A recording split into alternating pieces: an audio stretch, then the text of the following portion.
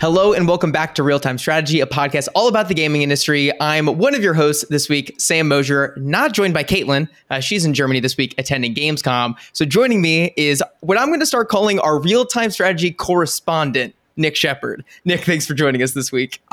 I was going to call myself a substitute teacher because I'm not as good as the real thing. But, you know, you can probably screw around a little bit more and get away with more with me on. So that works pretty well. Bit more fun. No offense, Caitlin, if you're listening. I know you're when you listen. But today, Nick and I are very excited to be joined by seasoned game journalist Patrick Klepek about his gaming and parenting newsletter, Crossplay. Patrick has been covering games for over 20 years, so you may know him from his current work as editor and co-founder of Remap Radio and editor and founder of Crossplay, which we'll be discussing today.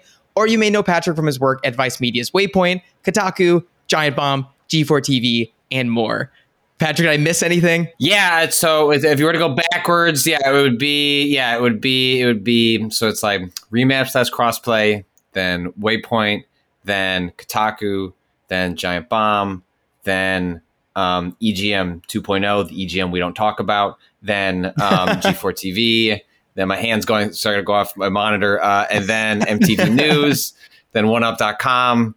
And then before that is all like my college and high school career being like freelancing and starting when I attended E3 at the age of 14, E3 1998 in Atlanta, Georgia, with my dad wearing a pink badge that said underage attendee.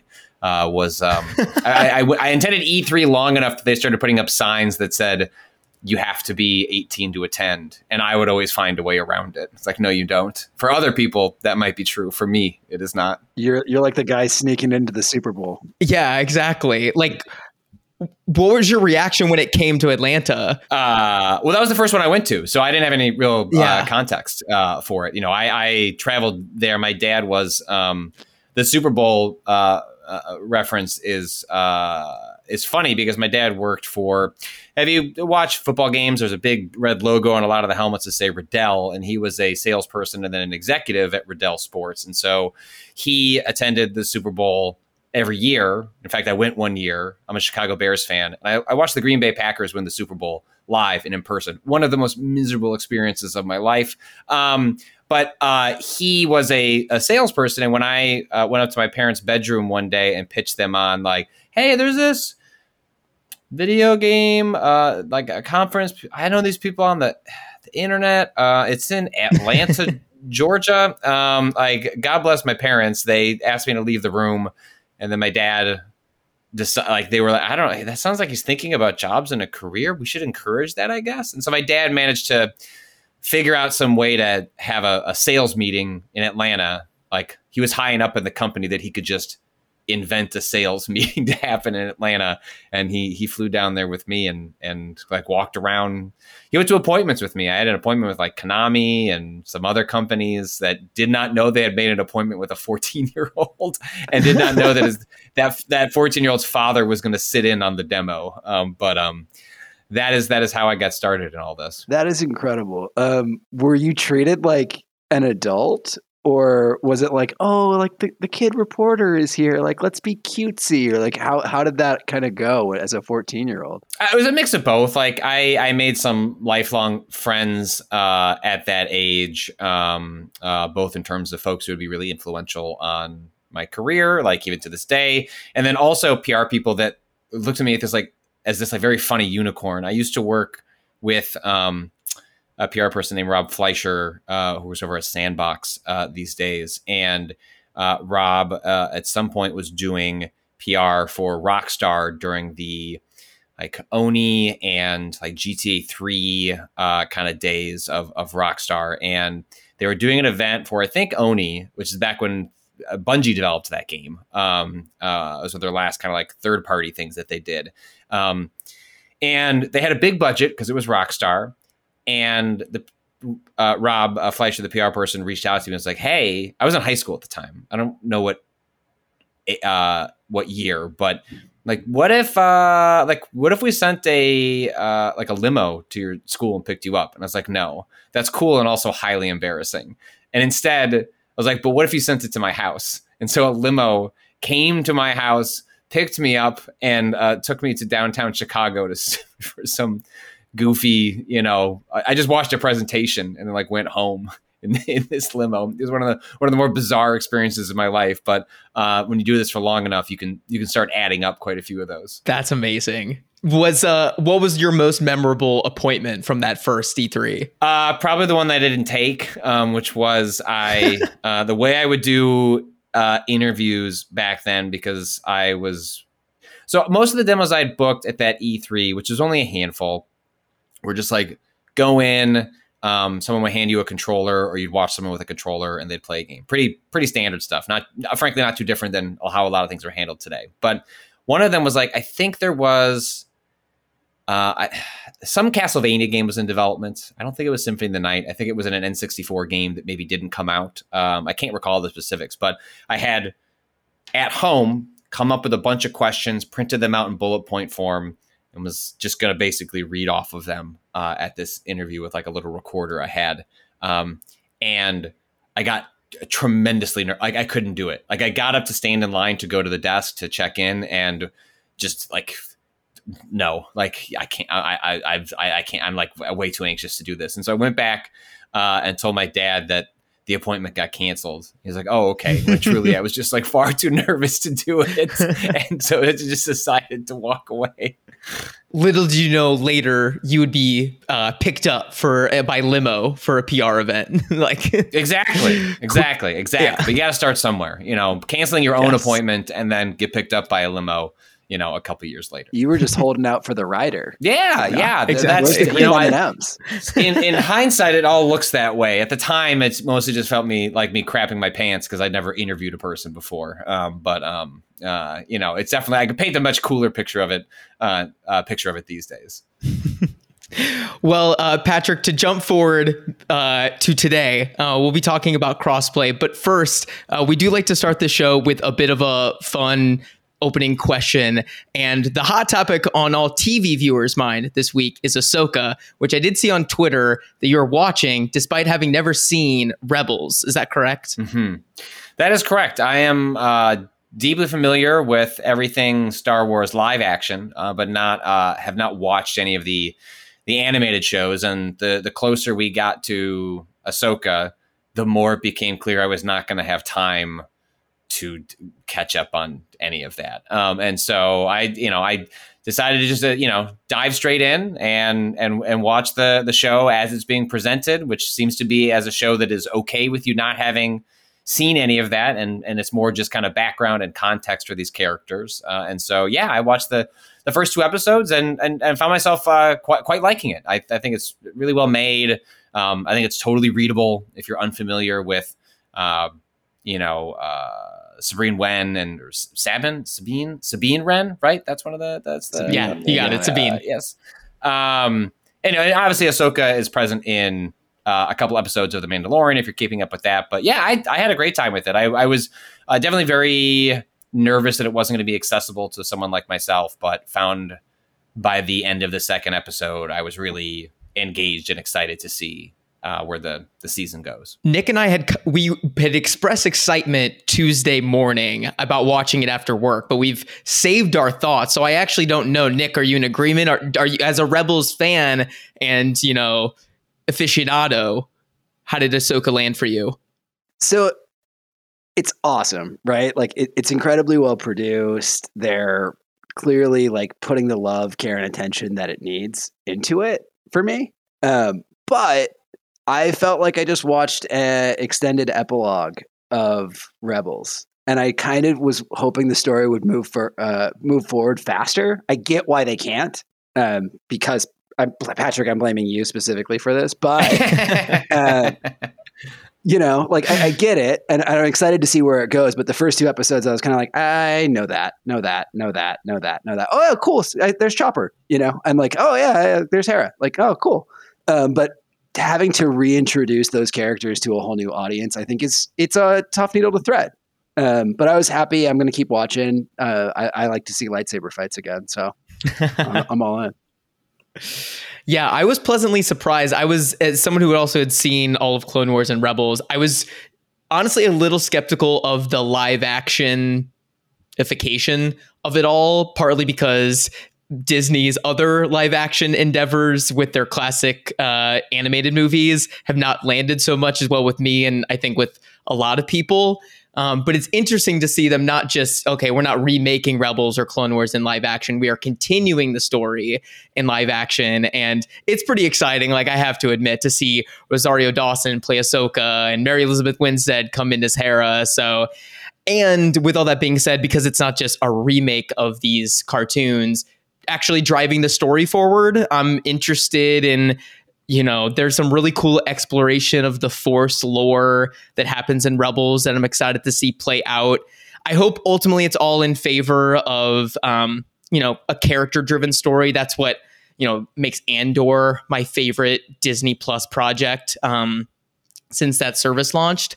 But even if we just get some cool, like, Star Wars Easter eggs and Thrawn content, I'll leave pretty happy. Yeah, I think when what is it, Heir to the Empire, is that the first Thrawn book? Yes. I don't remember. That came out when I was a kid, and I like rushed to the bookstore to buy that thing, and then I read 100 EU novels for like years and years and years and years before they made any of these secondary movies or TV shows or all of that stuff. It's really cool to see having that knowledge and like see the show director go back and be like, oh, I like this part of it, I'm going to put that in the show. I don't, this is a little too much. Like Triclops, the Cyclop clone of Palpatine, like, yeah, we'll move past that one.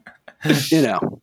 There's just some, it's fun. Yeah, it's kind of surreal. I love the Heir to the Empire trilogy. And I remember when my dad gave me those books, he pitched it to me as like, pretend these are episode 7, 8, and 9.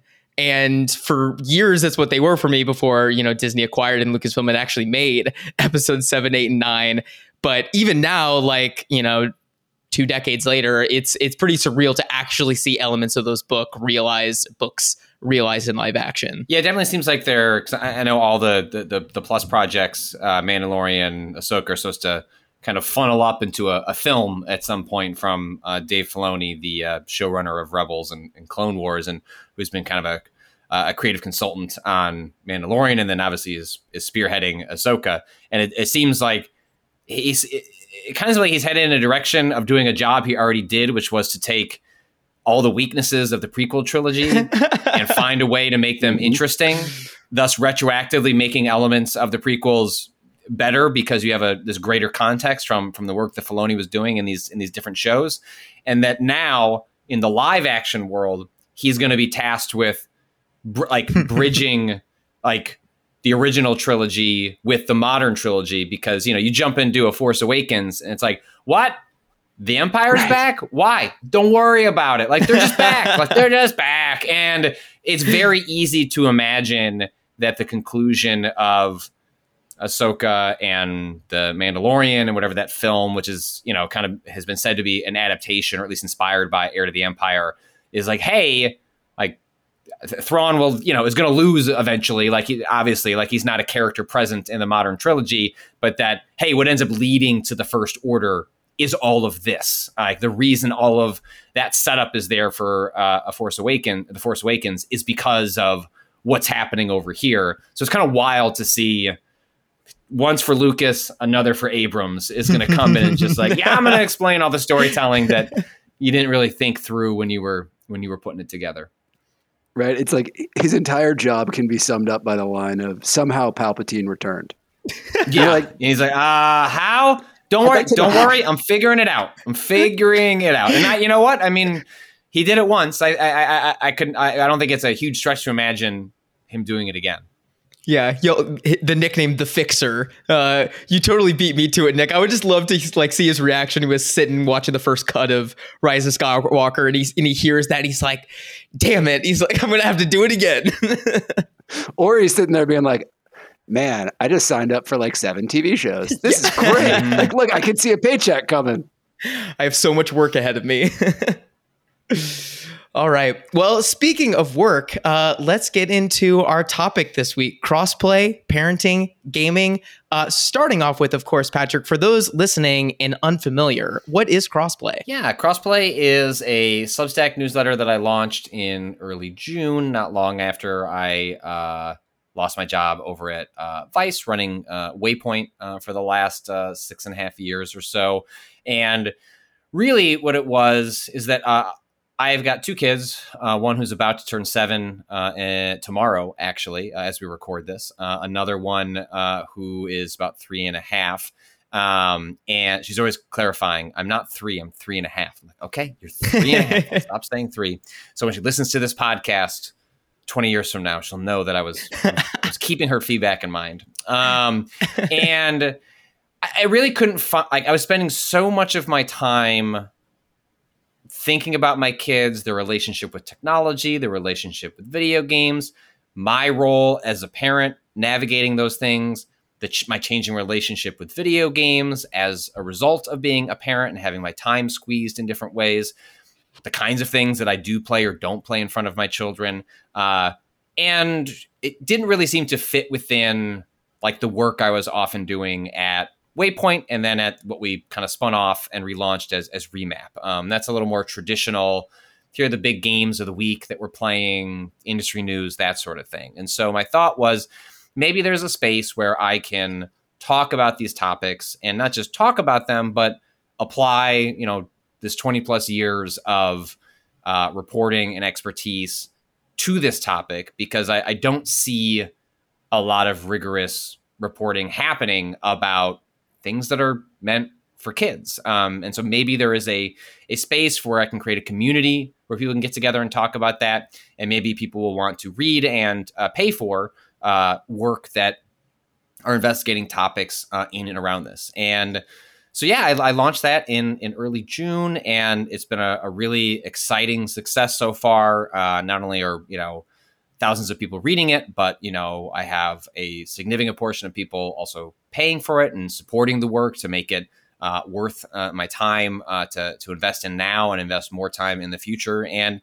it's allowed me to do all sorts of interviews and explore topics that otherwise I just would say no to or not have the time for. I think like the most recent example was Apple Arcade's I think pretty excellent Hello Kitty kind of Animal Crossing game, kind of mashes up Animal Crossing and Breath of the Wild. And like for folks who are doing thoughtful work at games aimed at demographics that at least include children, they're clearly, like, many of them are thoughtful people doing thoughtful things, and there's not really a space for them to explain, here are the thoughtful things that we're doing. And so it's been really exciting to have an opportunity to like talk to a designer on a Hello Kitty video game and wonder how do they think about microtransactions and how do they think about UI when it relates to, a 5-year-old versus a 10-year-old. And so just, yeah, it's been really exciting and interesting and frankly invigorating because I've kind of written about a lot of the same or similar-ish topics a lot over the years. And this is something completely new. Yeah. When Crossplay launched, and of course I saw the beat you were covering, it felt like shocking that something like that didn't exist, that wasn't a beat being covered within any sort of either gaming or mainstream publication. Like you look at parenting sites, like the most games you're probably going to find are probably board games, card games, and maybe the newest Nintendo thing. So, I mean, was that working advice and, like you said, not finding the lane for it? Was that a need you had identified while there and had kind of been stewing in the background about a reporting need that could be filled? It was kind of just a theory, more than necessarily knowing if there would be people that would show up. I think part of the reason you don't see a lot of it is because, I mean, frankly, the economic environment to get paid to write about things is extremely challenging. And then, how many parents? I think it was more of an economic question than it was an audience question. And my thought was, if I can make enough money running the core business of Remap, which that more or less kind of takes care of paying my bills, can I play the long game and try and create an audience for this type of work? And so far, I found that to be true, that there are people who want to get together and talk and discuss and learn about the intricacies of screen time on different platforms, because they all work differently. They all have different features. They all have different restrictions. For example, on on an iPad, you can restrict on a per app basis how much time your kid is spending in it. And one of the loopholes that my child found when I said no more YouTube time was that they could go on their Switch and go into the eShop and they could watch whatever trailers they wanted without any sort of restrictions, because Nintendo's screen time options do not extend to the eShop. And further, I learned from somebody else, like there is a YouTube app on the Switch, and you cannot set screen time restrictions on the YouTube app specifically. Their screen time restrictions are broadly around the games that you play. So it's stuff like that where trying to spend my time navigating these confusing spaces on behalf of not just parents, but like caregivers or people who are around children, and trying to create a guide for them to navigate these like really confusing and messy questions that even if you play video games, a lot, are involved in the video game industry, it's like I'm theoretically like the ideal person to know how all this works, and I have a bunch of questions. So if I have a bunch of questions, my guess is a lot of other people do too. I'm one of them. I've got a 9-month-old at home, and he's our first, and we're navigating all of this stuff and trying to figure it out and all of that. And I saw this study that came out in coincidence with Gamescom. It was all about the average age of European gamers, and it's up to 32. When even a year ago, I think it was like 28, which is pretty wild. And to me, says I think you're way ahead of the curve. Like, if the average gamer is 32, that means a fair number of them have kids and probably want their kids to participate in one of their big hobbies. And yet there are really no outlets beyond like, is it safe to play GTA in front of my kid? Hint, no. That exist, right? Like that was kind of like, if you look even at, the big sites like IGN, 10 years ago, the only time you would encounter kid stuff was, oh, this is rotting my child's brain. 5 years ago, it was, oh, they're making a cute little kiddie game once in a while on mobile. And then now it's almost even non-existent. It's somehow gone down. And yet I think a lot more parents are playing games. So I don't even have a question. I'm stoked on it. I'm a subscriber, I'm a reader, and I'm excited to learn about how to eventually convert my kid into the correct opinion that PlayStation is a superior console.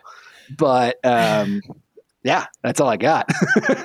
But I mean, and even that, the feedback I get from readers ends up leading me to asking new questions. I think a great example of this is I had a mailbag question that came in from somebody that was like, how do I, my kid plays lots of like very kid centric, broadly uninteresting or mechanically simple games on, their tablet. How do I get them into like quote unquote real games? And even like using language like that, it has a lot to unpack, because I had a reader respond in the comments over that mailbag. They're like, hey, my kids are like young teens, and even when they were younger than that, like both boys and girls loved playing kind of like doll dress up games, like games where you're just kind of manipulating different objects on the screen. Sometimes they have interactions. Sometimes you're just moving them about a space. And like, these are, and the person's point was like,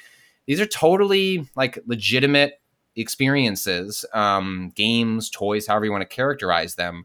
And that, some of the struggle for parents who are thinking about how do their kids then interact with that world is like what you grew up as a video game, like that definition has expanded. And that led me to, interviewing, and I haven't published this yet, but, the folks who work on the Toka line of games, like one of the most popular ones being Toka World, which is sort of these kind of like, you buy these little stickers that you put around these different spaces, whether it's a hospital or an aquarium or a SpongeBob world, and they do little interactions. It's beautiful art. It's very simple. The underlying microtransactions and like economy feels very safe compared to a lot of different kid-centric projects. And it was just really neat to then talk to them about how do you build these things? How do you think about the audience? Or even like just kind of like behind the scenes stuff where they had problem recruiting people because they didn't consider what they were building to be games, but they considered them to be digital toys. But it turns out it's very difficult to recruit developers unless you call them games. And so then they started like putting in their recruiting that like, we're building games. And they had to explain how they actually think about them as digital toys, because just of the language we use to even talk about what is a game. And so, exploring topics like that I think every parent is encountering, even if they're not thinking of it that way. I think part of what I'm hoping to do is provide like language and context for the world that's in front of their kids, to kind of take things off of their plate of whether it's something as simple as every month I'm publishing like a guide to sort of like the family friendly games that are coming out in the month ahead with sort of like ratings and trailers and descriptions, or what I'm hoping to roll out in throughout this year is like intricate guides to how all of the screen time functions work on each of the platforms, where it's like, hey, I bought my kid a Switch. I don't understand how all these systems work. Are they good? Are they bad? Should I even bother with them? And like my hope is to provide guides to all of that stuff, so people can use that as a resource. I saw Nick put the prayer hands up. Very thankful for that. I need. Oh my God, I'm so bad at technology. You've got a little bit of time. 9 months. You're still in that like glorious space where you can still watch violent films and games in front of them, and you don't have to worry about it. And like I remember that. And like now it's like, I play Final Fantasy, 16 in front of them, and it's like, oh, I forgot there's a bunch of F-bombs in this. And then my kid's like, did they just say? And then they just say the word, and I'm like, yes. They did. It's like that. We're not supposed to say that word. I was like, I know. Dad's going to put the PlayStation into rest mode and we're going to do something else.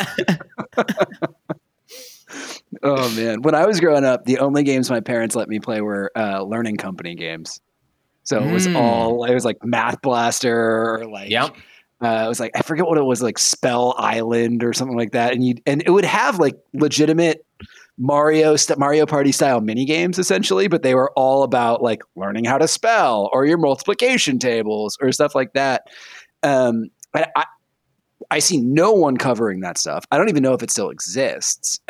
Is that something that you want to dive into, or is it more like these are games purely for entertainment and they're made as an artistic property and they're good or bad, or they have different various effects, etc.? No, I'd love to. And like my kid is an interact, like a lot of those exist as sort of like subscription services, as opposed to like, I mean, there are like one-off games or kind of like pieces of software that focus on math and reading. I think a lot of that sort of like edutainment stuff, as it like kind of used to be called when we were all that age, like playing, number blasters and math blasters and stuff like that, it has been rolled up into different services that try to present it to kids in like more entertaining ways. And my oldest, when she was first starting to grok reading and having some difficulty, like getting over the initial hoops, it's like there were like some really interesting phonics based games where like her favorite part was like she got to customize the look of her avatar. And so she would fumble her way through like these different phonics quizzes. And, it's hard to tell how much does that individual game help her on her road to reading, because a lot of that stuff is just a bunch of things adding up to comprehension. But like it got her to sit down and I'd be like, hey, YouTube time is over. She's like, well, it's like there's no one to play with and you're busy. Can I still use my iPad? I was like, well, yeah, you could have 15 minutes on like the phonics game. She's like, okay. And then like she thinks she's just getting more iPad time, and at least for me, she's doing something a little more valuable than just watching, videos of something or jumping onto the latest scary Roblox game that she needs to show me for the 100th time. But it goes to show I think there's a huge range of topics. Like part of what was very exciting about it was I could see myself doing this for years, and there would not only am I going to discover new topics as my kids age and I encounter those problems myself, but there's just a whole range of different types of software and experiences that I don't think have been given like kind of like the proper context and scrutiny oftentimes. I mean, even in, when I was looking at, I did a feature fairly recently about a company that, has more extensive screen time software. Like, do you want this software to actually track the chats that your kids are having when they're in Fortnite? Because maybe your child has experienced bullying, and so you would like something a little more specific and potentially intrusive to be watching what they're doing, because you've actually had an experience that warrants that level of deeper scrutiny of what they're doing online and how they are either treating others or being treated.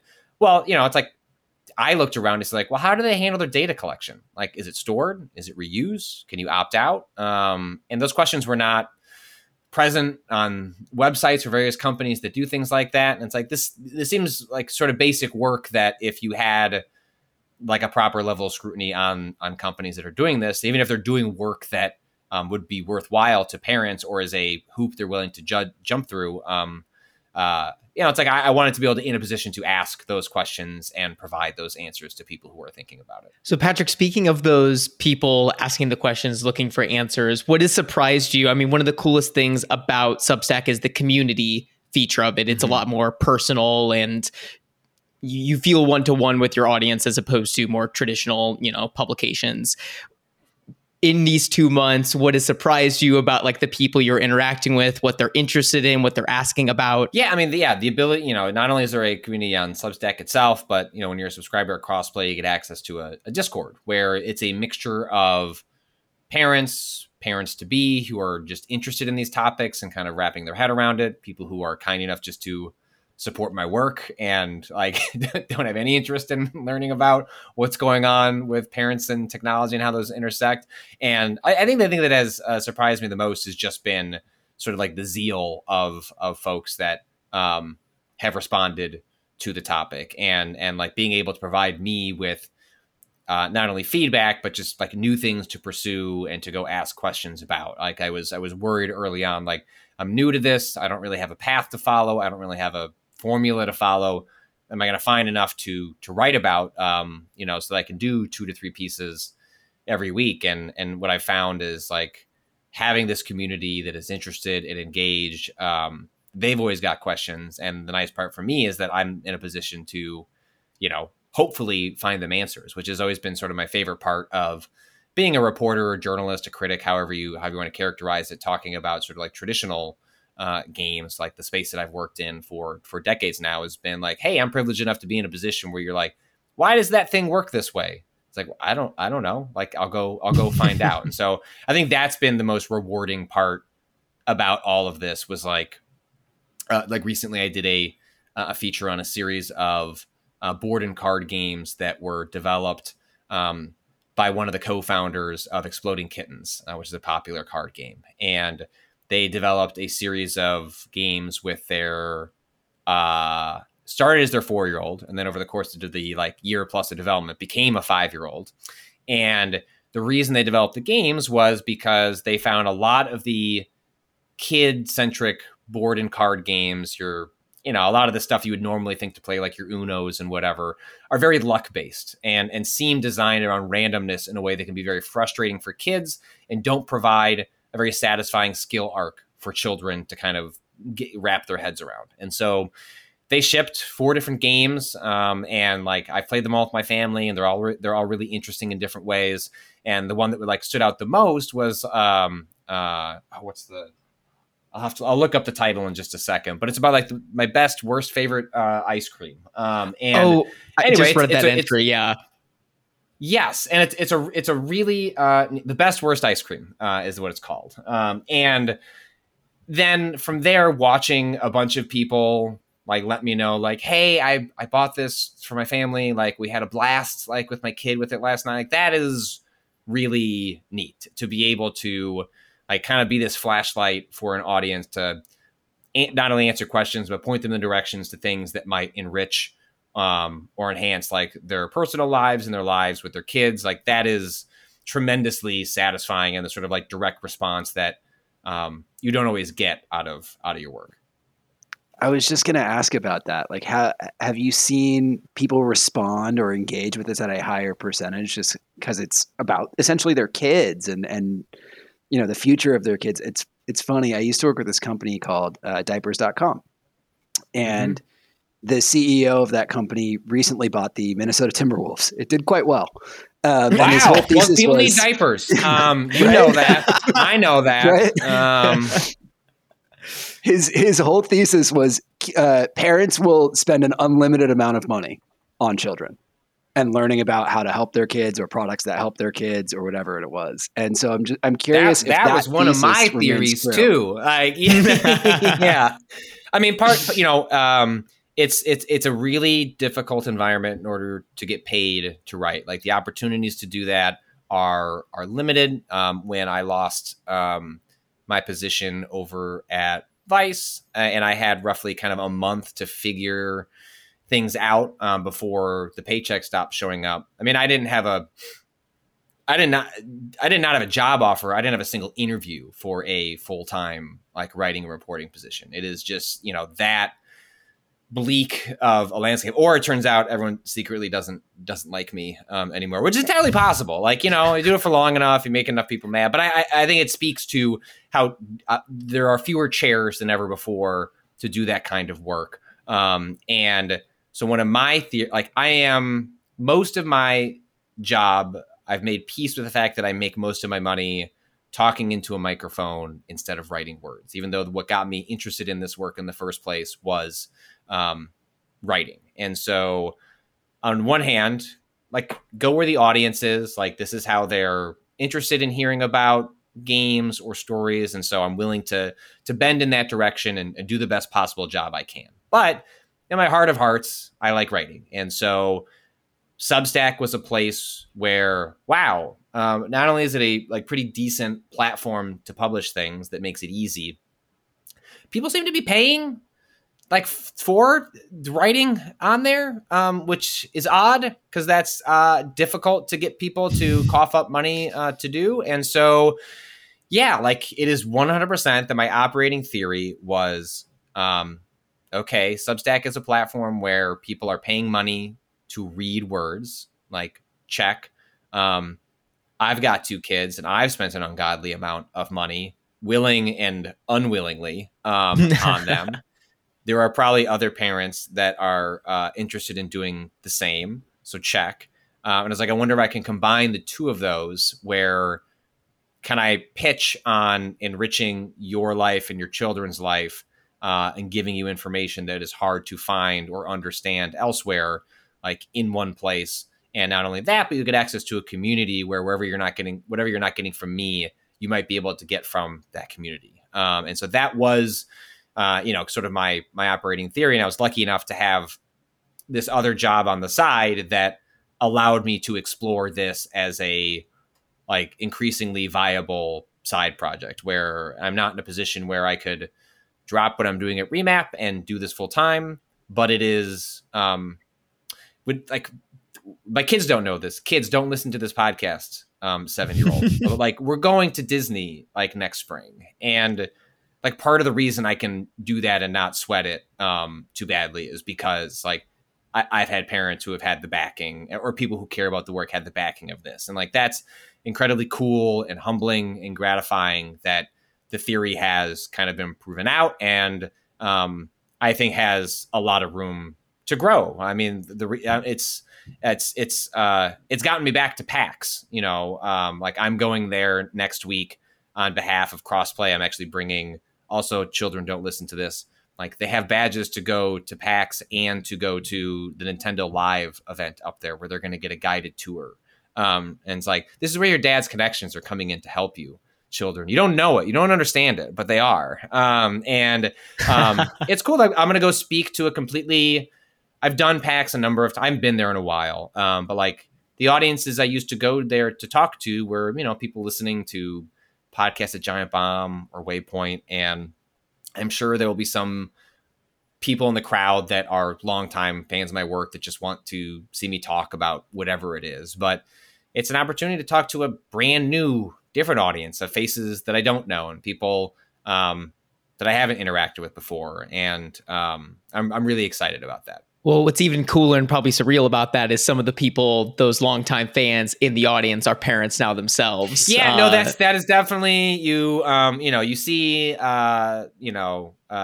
pseudonyms in the Twitch channel that then you see a subscription come through, and it's I know that name. And then it turns out, yes, hey, I've been following you since you were in your mid-20s. Now we're both in our mid to late 30s, and I've got a kid now too. And so, I mean, that was also one of my kind of operating theories, was that, I've had a lot of people, I've been grateful and lucky enough to people follow my work for a very long time, some of those people have grown up alongside me, that we are similar ages, and that if I have kids, probably a decent amount of them have kids too. And if you're asking someone to pay, $8 a month, I don't pretend that's cheap. I don't pretend that's not nothing. If they already know that I've done work that they've enjoyed in the past, hopefully that will grant us a certain amount of trust that I'm going to make that money worthwhile. I am not just taking it and running, but I'm taking it and I'm running, but I'm running to do hopefully good work that you're enjoying. Taking it and running it to run a site. To Disneyland. Yeah. And then also running to Disney on the side. And I'm sure, and the thing is, I will probably also write about Disney a lot. So it all kind of feeds like back into it. Do you get to expense a bunch of kid stuff now? Because like this is a company and you're doing it. Look, it's like a business I'm expense. I'm still in the midst of the business side, because we stood up an LLC, a company for Remap, because we knew we were able to actually take our subscriber base out of Vice and sign that into a new company. So we sort of knew we had a financial floor that we were working with, and then that did better than we could have expected. And then Crossplay has done really well relative to my expectations, where it was like, oh, okay, this isn't just something fun I'm doing for the summer while my severance is tied up in bankruptcy court. I think this might actually be my job now. And then, yes, you start to have a lot of conversations where, Patrick, have you heard about an S Corp and the additional things you can write off on that? And I was like, no. And then they tell you the things you can write off, and you're like, wow, this feels like money laundering. And they're like, it's legal. And I'm like, okay, thanks for letting me know. But yes, it does expand the scope of like, now this is why I pay people that I can send an email to be like, is this an expense? Like, where does this fit in like Patrick's getting audited a year from now? And no, but it does. It really does. Like, I don't think I can expense a Disney trip. But I might be able to expense a couple of meals if I blog about them. So we'll see. There you go.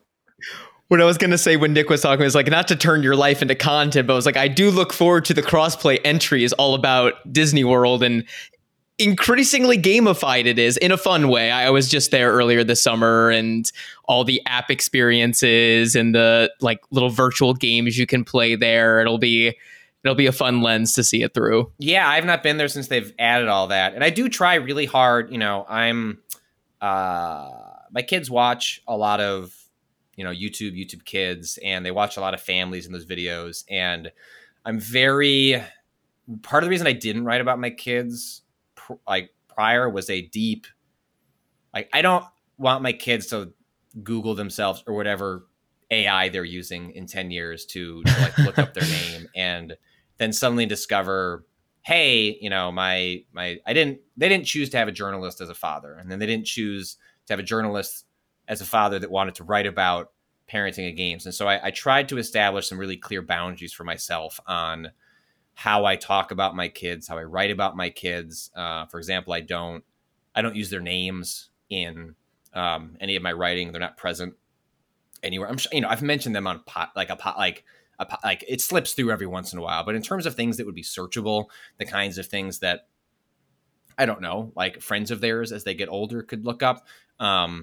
I try to be mindful. I don't use pictures of them on the internet. You have one of them. Like, that's one picture. I picked one that was like a very cute picture of me, the two of them. And also that was from several years ago. And so like they both look pretty different at this point. And so just one moment in time as opposed to regularly featuring them. And so what I try to do is I try to strike a balance between experiences I'm having as a parent and how can I talk about those in both a specific context that is my experience, in a universal context that can speak to other people's experiences, but doesn't feel like I'm mining my children for content. It's funny enough. I don't have the specifics of the law in front of me, but Illinois has been this is where I live outside of Chicago, very aggressive at passing various laws related to digital technology and security. And I don't know the specifics, but they just did pass a law that like essentially if you are running a family YouTube channel where your children are like one of the primary actors in it,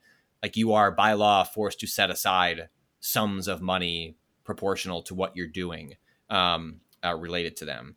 Now, because they're not featured in my content in that way, I don't think that applies to me. But do know, children, if you're listening to in the future, like, this is how your college is, like, whatever I can afford to pay, which I'm not guaranteeing all of it. I've looked at the numbers, but stuff like that is what ends up, funneling into being able to at least help them with some of it down the line. So I'm curious, with your writing and reporting experience, turning, like you said, you set the guidelines for yourself about what you will and won't, write about your children, how you'll write about them.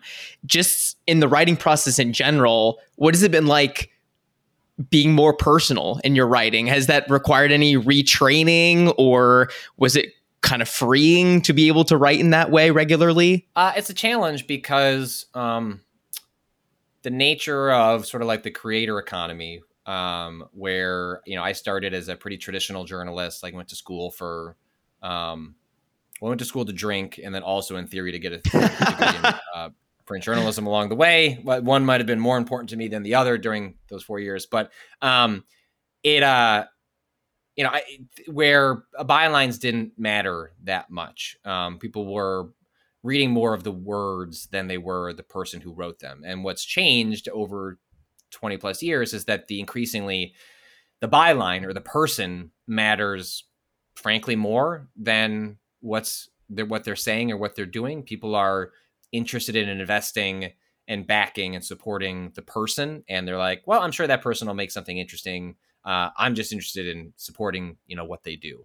And the more personal you are about your life, like, the more people are willing to pay. People are get very easily connected the more personal and more detailed you are about your personal life. And so I try to strike a balance where I understand that as part of the equation and the relationship, and that I'm, I like to have a personal life. I don't want my entire life to be on display for you get to know more about me because you pay to get access to it. And even though my life has transitioned to a world where I'm participating in this creator economy, where it's more about my being personally interesting and likable, or however you want to describe it, and then people find what stuff I'm making out of there that they find then valuable.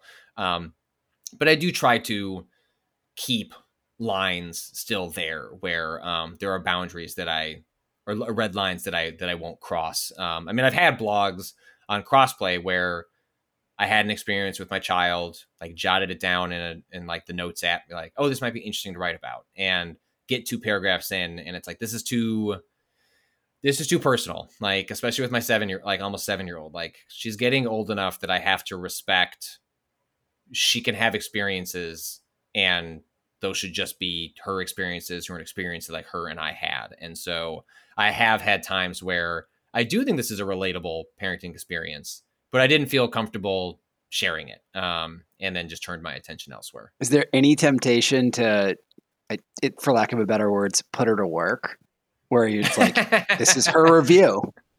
I think, I think she would. I have been meaning to, when I do interviews, to ask her to give me some questions, and because the Toga games are like, she loves them, and I was like, I should have done that, just because I think she would find it funny and interesting more than it's like particularly great content for crossplay or whatever. But no, like, she has shown up on streams before that I've done at Remap, because I don't lock the door to my office, and she'll come back from school and then just waltz in. And now she knows what I do, so she'll sneak up behind me and try and scare me. And, like, look, I'm not trying to completely hide them from the world. I'm just trying to be mindful of the fact that, like, she doesn't, when she walks behind me and there's a camera and a light on, she knows I'm, like, doing a video, but, like, she doesn't know, like, 800 people are watching. Like, she's 7. Like, she can't grasp what that is. And so my relationship with her and her relationship to the work I do, I think, will change as she gets older and she can more meaningfully kind of consent to, like, a participation in that. Like, of course, it sounds like it would be very fun, like when Super Mario Wonder comes out later this year, to like play that with her. And I think people would be delighted to watch this. She's very funny. Like it would be a very good stream. She's like, I don't know that 7's it. You know, I don't know what that age is. But it's not 7, at least not for me. And so I am the one thing this site does not have that I wish it had more of, and I've thought about this as I've tried to kind of sketch out what a podcast version of Crossplay might look like, is I wish there were more voices from actual children on the site. I just don't think I'm willing to have it be my kids be the voices on there. I have once or twice like recorded them on like the voice memo app on my phone. And then I've like included the audio to try to give people a sense of like how they're talking about a thing. Like I think one of the launch blogs that I did for Crossplay was I was playing a game with my youngest, and she had it wasn't RSV, but it was like one of those like just horrible viruses. And it lasts 6 days. It made the entire house not sick, but just miserable because of how sick she felt. And I was playing a game when I could tell her fever broke, like because she started laughing in a way that she had not in 6 days. And it was during the game that she laughed, and I was like, that's odd. You have not done that in almost a week. And then I checked her temperature, and I was like, oh my God, your fever finally broke. And so when I realized that, I recorded a couple, 45 seconds of her laughing to give people a sense like, well, this is what I mean by like the guttural laugh that told me she didn't feel sick anymore. And that's kind of like as far as I was willing to go in terms of kind of like presenting them in stuff that I'm doing. But yeah, you know, I would like to get more children involved. And so I've started having conversations with folks in the community where it's like, hey, would you trust me, or could I trust you to ask your kids some questions? And maybe that could be featured on the site or in a podcast in some way. And so I'm still navigating that, 'cause I think that's the one thing that the site is really missing is actual voices from kids in some fashion. But I still need to kind of figure out how I do that, what's the most ethical way to do that, and I'm kind of still working out the kinks on it. Whenever my son starts talking, you gotta number one, he's ready. Just get the recorder out and let me know, and I'll. It's gonna be so weird how much he loves Diablo 4. So weird. E3 2029 rolls around. Nick's kid will be there, a little reporter, just on the ground. Hey, look, you know, if when we go to Nintendo Live at PAX, and she's in her little Princess Peach dress, like, and we saw Doug Bowser walking around, I'm gonna march her. I was like, go ask him some questions. Ask him why there's not better screen time controls on the Switch. He'll answer you. He won't tell me, but he might tell you. Oh, well, she's your Trojan horse. Yeah. One of the reasons I was most excited about the recording of this episode, of course, was Nick, father of a young child. And I want to open the floor up to Nick to ask Patrick, who's a bit more seasoned of a gamer dad, if you will, any questions about, the gaming / parenting experience. I guess just to kick it off, and then I'll throw it to Nick. Patrick, what was your kid's first introduction to video games, or some of their first introductions? Me trying to hide them from them as much as possible. And frankly, the reason for that was I spend all day thinking about video games, and I have done that I'm 38. Right. So if I was playing video games before I was 14, but I was, covering them in earnest, being paid as of 14 years old, like 24, like it's too long, and I still like doing it. It's very gratifying. I'm very lucky to have this career, but it's like sometimes when I'm done at 4:30 or 5, I just want to turn the computer off, and I don't need to then switch into, well, I'm done with the video games on those screens. It's time to do the video games on those screens with my kid. And so my approach was, and it kind of went hand in hand with, it is very cool to have your hobbies intersect with your children.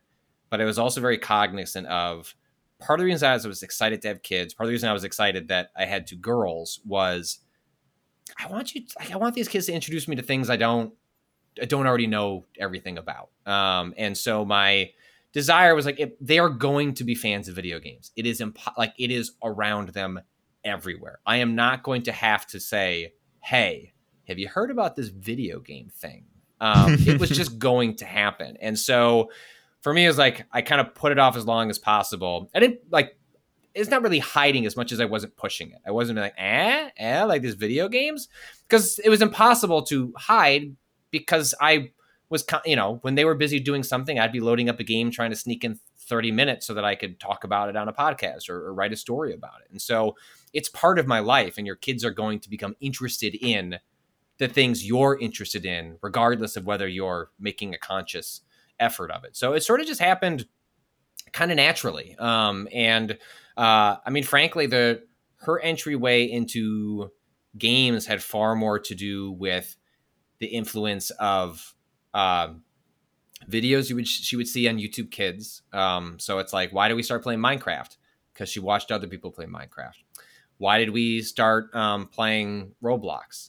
Because she was watching videos of people playing Roblox. And so for her, like, a lot of her game curation or even game interest started with what was she watching other people do on YouTube, and then ask me questions about, like, how do I get to do that? And that really became the path that set her on to wanting to play and experience video games, was seeing people playing them, whether it was like just raw game. Like sometimes I would just watch her.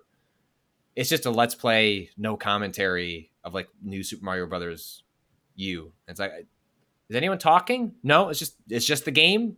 Okay, well, whatever floats your boat while you're eating your Lucky Charms. Like, Godspeed. You said the R word, which is Roblox, and I'm terrified of Roblox. Yeah, you should be. Absolutely terrified. You should be. That was my next question. I should be. Okay, great. Like, it just appears to have such a hold on my nephews, my cousins' kids who I interact with a lot, my friends' kids who I interact with a lot. Like, does that scare you? I don't even know. Like, is it It's scary to me that there feels like almost like a monopoly that Roblox is building here. And is there hope for kids' video games beyond the Borg that is Roblox? Yes. So Roblox is like best viewed as a social platform that happens to have games. Because often what constitute a game in Roblox could be very rudimentary. Oftentimes it's, whatever they just. So the reason my kid got into it at a younger age than I probably would have allowed/introduced it more naturally was that she became best friends with a girl down the block that was 3 years older than her. And so one of the things that we deal with all the time is her being introduced to ideas, games, movies, whatever, probably earlier than we would have introduced it. But that's what her best friend is into. And so then we try and navigate our way around that in a way that feels good for her. And so Roblox was like, she got into it in the midst of COVID, and it was like a way to like hang out with this girl who became a very increasingly central part of her life. And they, quote, played Roblox, but a lot of what they were doing was just goofing around and talking and being silly in the way kids would be on the phone. But they would like jump from Roblox experience from, it's like, let's go find a Five Nights at Freddy's one. Oh, let's go find, like, there were times where they were playing quote, Minecraft in Roblox, because you can just search a topic and someone has made something themed around it or a rudimentary version of that experience in there. And it's really no similar than like channel surfing, but you're just checking out something that's in Roblox. And so the ways that Roblox are spooky is that it's very predatory when it comes to its microtransactions. It's very upfront about wanting to. It's just, you go to any experience and it's just people sticking out their hand going, money, give me money. And so we don't really let her spend money in there, but she is allowed to spend the money she earns in there. For us, she's old enough to, if you would like to waste $5, you can waste that $5, but she's choosing to make the decision to spend that money. And so it's also a really good, they're called Robux in Roblox, which is their in-game currency. And it's also a really good incentivizing mechanism where, like, for example, at our our swimming pool, which is, most of these are about to close, like coming up on Labor Day, even though it's 100 degrees out right now. That she's probably a little young for the biggest diving board, not from a swimming perspective, but just because it's high. And I told her, like, hey, you can have like $10 in Robux if you jump off that thing. You don't have to. Like, it's totally cool. You definitely don't have to. But like, maybe you get $10 in Robux. She's like, really? I'm like, really? Do I have to do just once? I'm like, just once. And she got up there and she jumped off that diving board and then did it like 7 more times. And so, it's a blessing and a curse. You can use it as a very heavy-handed incentivization mechanism for your children to ask them to be brave sometimes. And on the other hand, they might be spending $5 on a t-shirt they can only use in one game and not take anywhere else. And you're like, I don't know that was worth the $5 that you just spent. But, it's like anything else. Just use the thing. Like, sign up for it. I play with her, less so these days.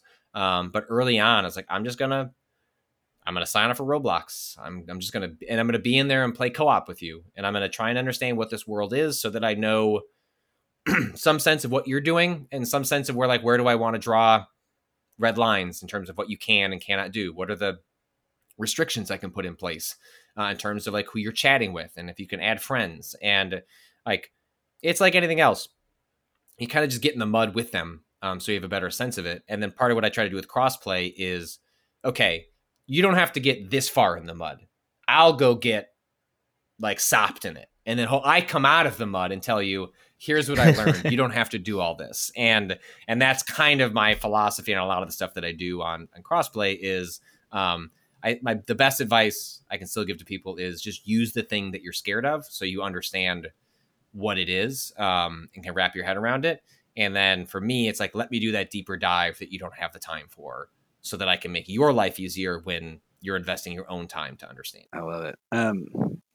How surprised, or were you surprised as someone who's like been in the industry, you've been around this industry for 20 years, when you started doing this or introducing your kids to video games, do you feel like you like knew about what kids were playing, or you had to go find that somewhere, or you were learning about it from your children, or all of the above? Yeah, I don't like kids. I mean, it's not too dissimilar to like how many video games are out there right now that have tens of millions of players and like they don't get written up on any of the video game websites, right? Like there are so many games that have enormous player bases that sort of get ignored or just it is not understood how popular they are. And I think that is true for kid stuff as well. And it was part of like satisfying my own curiosity of like, what are kids doing? Like, what are they playing? Like, what are they being drawn to? Because I think it's probably something more than just the new Paw Patrol game. Now that doesn't,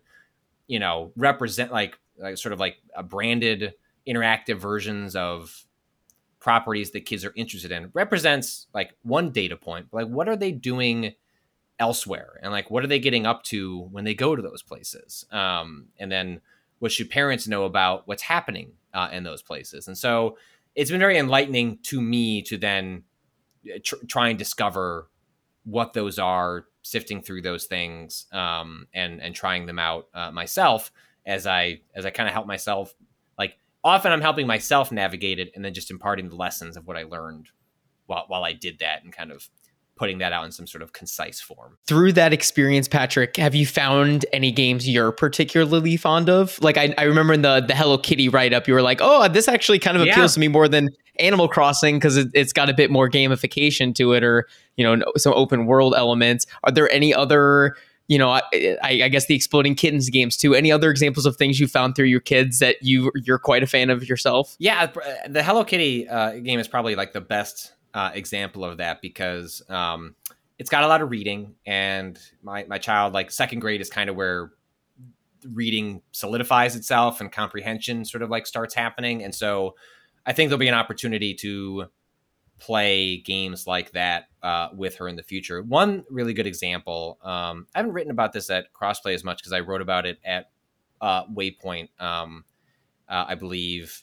the last like sort of like favorite games of the year I did, I think like my second favorite game that I wrote about for last year was Minecraft. And the reason I wrote that for like such an old game was that Minecraft is something that I always understood why it was popular, but I couldn't find any fun in it for me. I'm someone that growing up, if you gave me a stack of Legos, I just sort of stare at them. I don't really know what to do with them. But if you gave me a directions to build like a pirate set, like off to the races, like that's very satisfying to me, is to find the pieces, put them together, follow the directions. But just make something, like it just didn't click for me. And so Minecraft is something I understood from afar, but really didn't have an intimate knowledge of, or I couldn't really find the fun for me. And then so when my kid got into it, it was really gratifying because they provided the structure that the game itself by design does not have. So I'd play with her and she'd be like, hey, go build a house. And I was like, okay. It's almost like I now have an objective marker up in the corner that's like, go build a house. So it's like, what am I doing in this world where you can do everything? It's like, well, my kid wants a house built. I'm going to go build a house. And so that is an example of a game where playing with my child allowed me to better understand what other people get out of it and allowed me to find fun in a game that I otherwise like couldn't find my way into. How about the alternative? How about those times you jump in the mud and you come back and you're like, don't go in that pit. Like, it's scary. Yeah, I mean, this is a topic that I have not had a chance to write too much about yet. It's one of my long-term projects that hopefully soon, it's kind of what I'm picking away at, and that hopefully I'll have a kind of a holistic understanding of it eventually. But it is, I don't know, like let's say your kid is suddenly into castles. And so what you're going to do is you're going to go to the App Store, whether on Android or on Apple's devices, and type in kids castles. And what you're going to get is a bunch of horrifying trash that has some of the worst like the worst and like most exploitative ad implementation that you've ever seen. Like specifically, they call them touch targets in touch devices, where it's like, if you see an X, like what does it mean for you to touch that X? Is it actually touching the X? Is it like the size of your finger? Like how exactly is it interpreting that? And these games, calling them games is generous, because now I want to be derogatory toward them because they really bother me, is they are meant by design so that kids can't really navigate their way out of their ads, and that they have to hand the device to their parents to understand how you get the ad to go away. And that eventually the parents will get so fed up navigating out of the ad that the kid cannot do it by themselves, that they'll pay the $7, which is always to make the ads go away. And that stuff, it drives me wild. Like, for as many rules and regulations as a company like Apple has in their App Store, the fact that they allow this stuff to seep through is maddening to me, because it is just so clearly a deliberately poor experience to make parents upset and frustrated, and then just out of that frustration saying, just take whatever money you want so they can play this game again. Like, there was one time as a music game, I can't remember what it was called, so I can't even, and the specifics don't even matter that much because it's endemic to a lot of this stuff. But it's like every time they would fail the music game, which is like touching little tones or whatever, little scrolls across the screen as a pop song would play. It's like, oh, you can keep playing if like you can make your way through this ad. And it's like, my kid couldn't. Sometimes I had trouble doing it. And it's like, if I can't do it, then something's up. Like, I understand sometimes developing UI for children can be challenging because kids are very different at each age, 3, 4, 5, 6, 7. Like, they're so different along those age tracks. But it's like, well, if I can't figure out how to get through it, like, you know what you're doing. Like, you're just there to make me upset.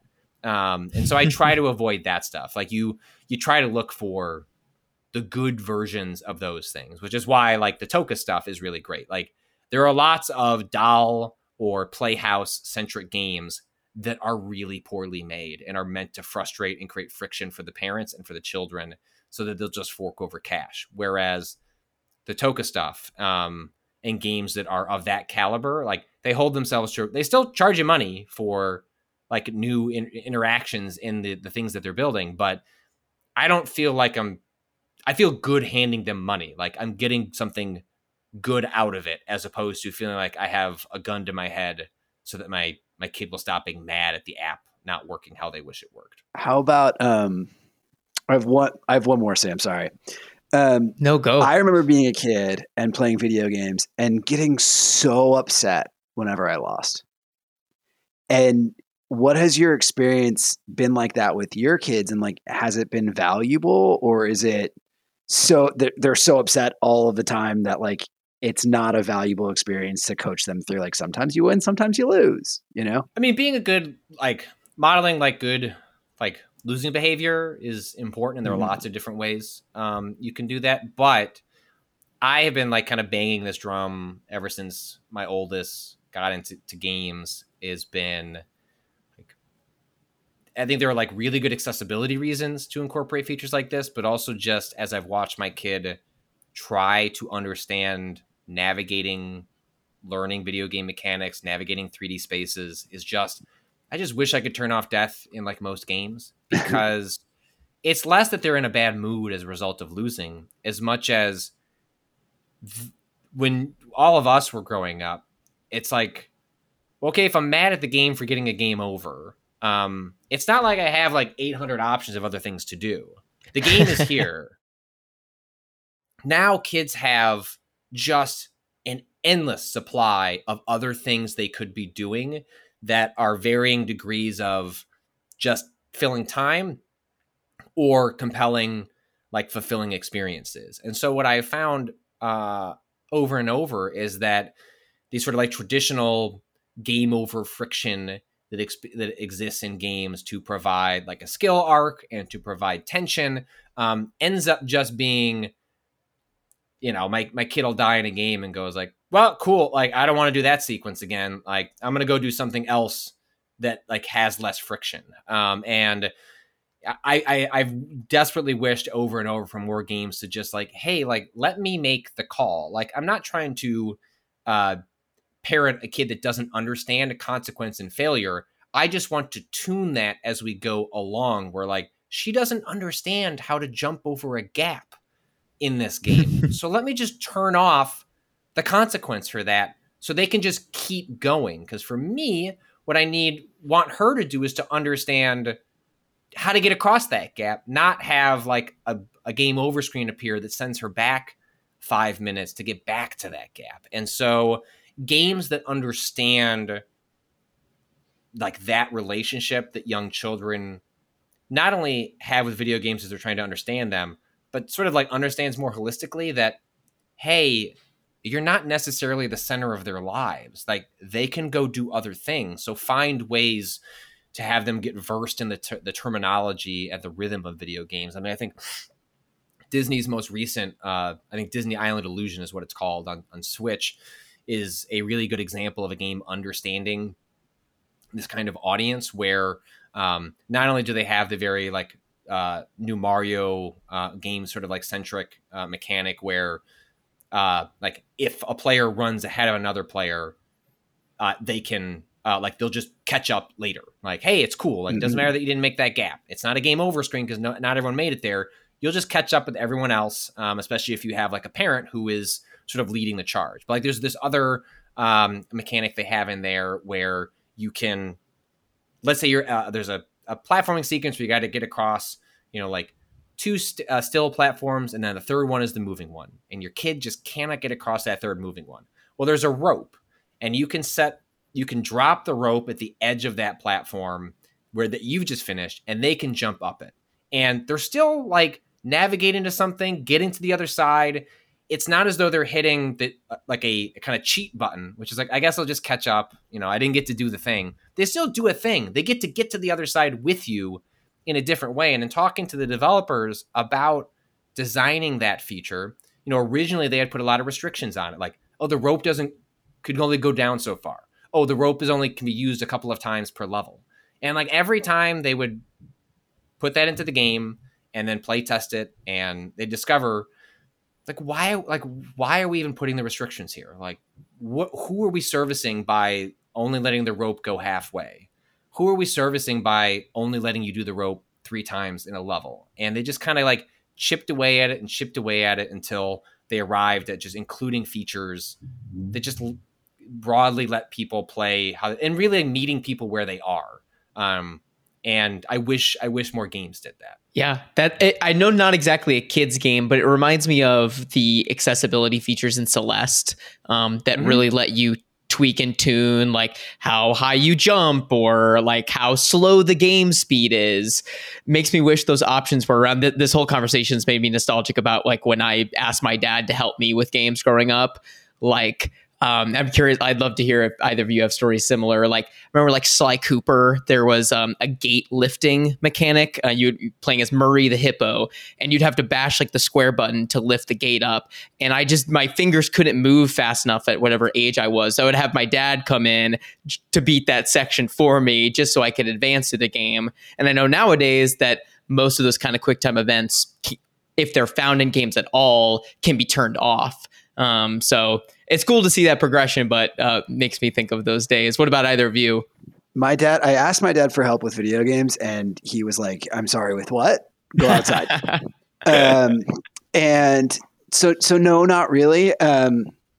What sprung to me when Patrick was talking about it was the newest Final Fantasy, and all of the like, oh, you can't figure out the combo mechanics, like put on this ring.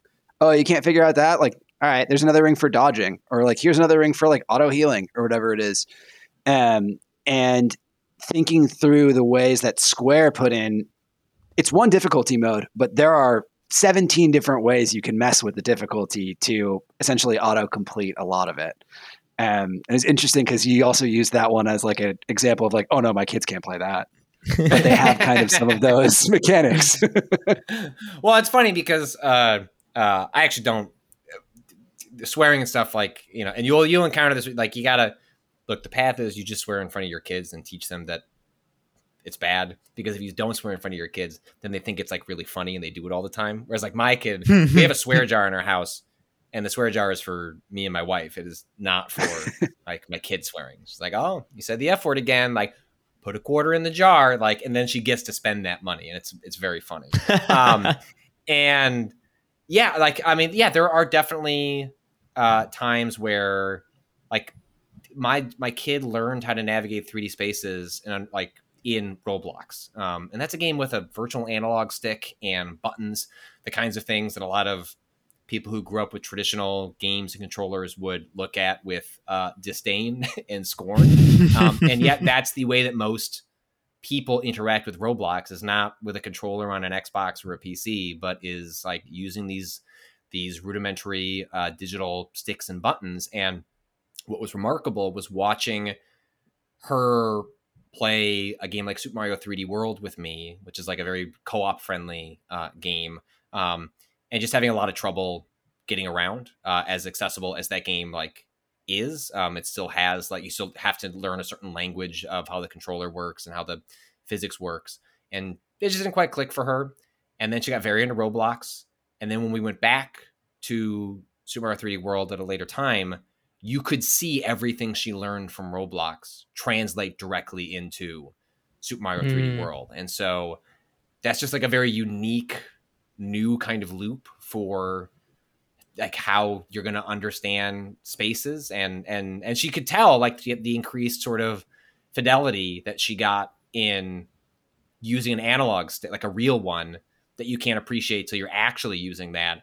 But she didn't have kind of like the innate knowledge of like, what does it mean to like jump across a platform, until she did it, you know, hundreds of times in Roblox. Nice. Well, we've covered a lot of ground on crossplay today, Patrick. Is there any other elements of the community or your writing that you wanted to talk about that we haven't touched on yet? No, I think we hit on a lot of it. I'm really grateful for the interest and the support, and it's been very invigorating personally to have this like kind of new kind of vein to tap into, just like so many new topics and ideas, and to be part of people, like some of the most personal part of people's lives, and to be contributing meaningfully to that is very personally rewarding. And so, no, I appreciate the interest from everyone who's subscribed, whether you're a free subscriber or a paying subscriber. Like, all are welcome, or even you just share it with someone. Like, that's honestly the best thing people can do is like, if you have a family member or a friend or someone who you think might be interested, to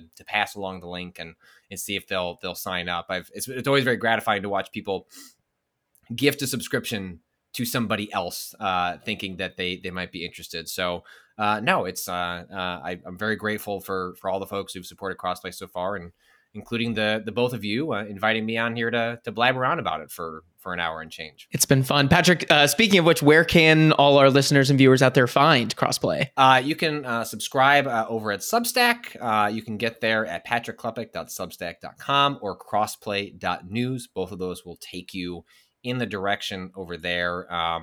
The way it's kind of structured is that any of my like kind of news or feature reporting, that's free. You get that. It's just for signing up. Doesn't cost a thing.